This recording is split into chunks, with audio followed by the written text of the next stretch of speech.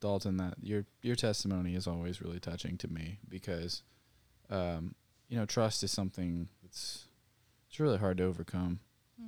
I know in my life, kind of going off what Whitney said, I mean, God was planting seeds in my life very early, like high school early.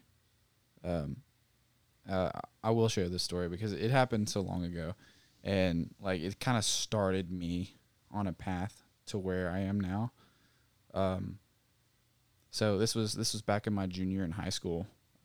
Up until that point, I was raised in the church, so I was like, I had a very passive relationship with God, which honestly is no relationship at all, to be honest. I didn't have a relationship with God. I don't even know why I said that. But like I would pray when I was told to pray. I would say amen when I was told to say amen. And I did get baptized when I was 15, but I just continued living the way that I was. And my junior in high school, I did become sexually active with somebody. And I think it was a few weeks later, like I started experiencing symptoms of something. Thought it might be something. And so, I was a junior in high school. I was so scared, like terrified. And like, I was just like, how am I going to tell my parents? All these thoughts are running through my head. And I remember at school, like I was just so worried about it. And I asked my buddy, like, can you come with me to this clinic to see what's up? He's like, yeah. So I'm really worried about it. We make the appointment. The night before I'm supposed to go, at the time I worked at Kroger. And so I had just gotten off work. There was a guy that worked there who had one of the most strong relationships with Jesus that I've ever seen. And he just had a way of speaking to people that didn't believe that was just amazing. And he and I were close. And I'm going out to my car, and he stops me. He's out there doing carts or whatever. So he stops me and jokes around with me. He's like, "You seem like something's going on. Like, are you good?" And then God just put it on my heart to tell him right then and there, like, this is what's going on. Like, yeah. And so he's like, "Dude, let's pray right now." Yay. Like right now in this parking lot, let's pray. And so it's funny because he was wearing the orange vest. So like, I mean, it was right in the middle of the parking lot. He just started praying. Like he didn't care who heard. He just prayed for me. And the next day, of course, I was still scared, but I had this like renewed strength about it.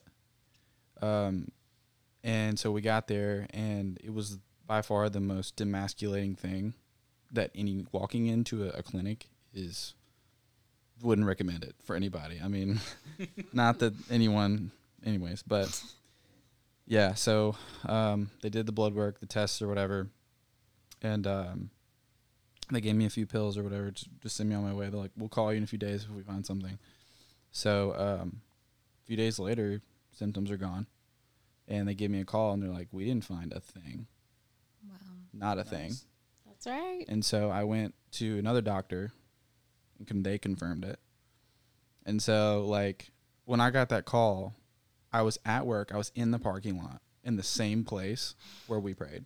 That's amazing. And he was sitting on the end, like, he was there. He had just gotten off work. And I looked at him, and I was like, come here. Like, this is crazy. And so I just hugged him, and I was like, man, like, you have no idea, like, what this means. Yeah. And ever since, that's when I started to, like, in my mind, it started turning, like, do I have a relationship with God? Like, I don't even know, like, I didn't deserve this. Like, I was the one that committed the sin. Like, what?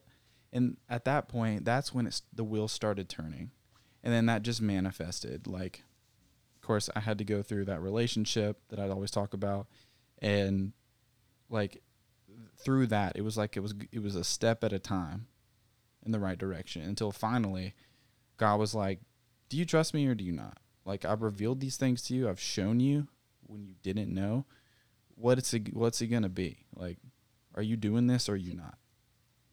And then like at that point, the community came, and like just all the things started lining up to where like he was giving me the strength to do it.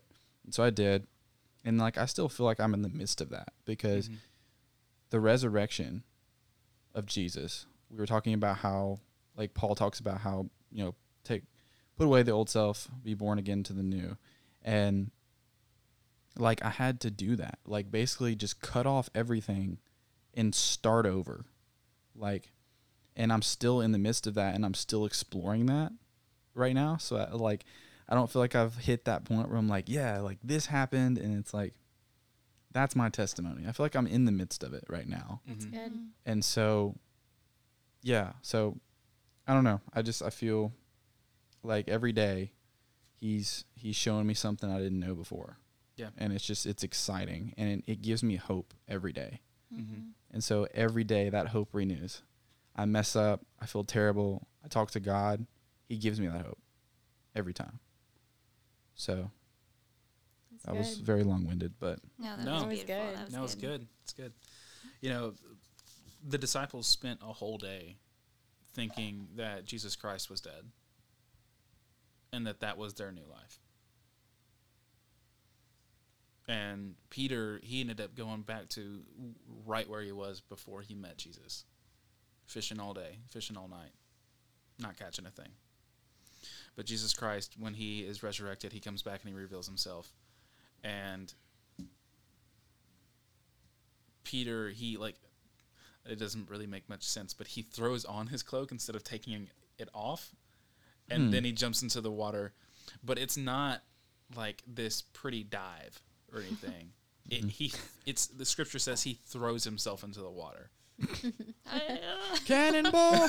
Like I just imagine just like arms flailing, big splash, and then he's like swimming over, and then John in his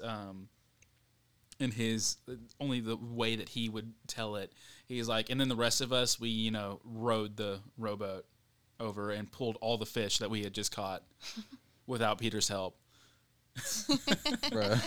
But I say all that to say that like you're probably right now what you're describing is probably that day. Mm-hmm. That day where it's like, I know who Jesus said he was, and I know that he is God. I'm just waiting for the revelation. Mm-hmm. I'm just waiting to see him again. Mm-hmm. And I'm waiting for that revelation of like what he's really been doing through all of these steps in my life. Right. Mm. So. Yeah.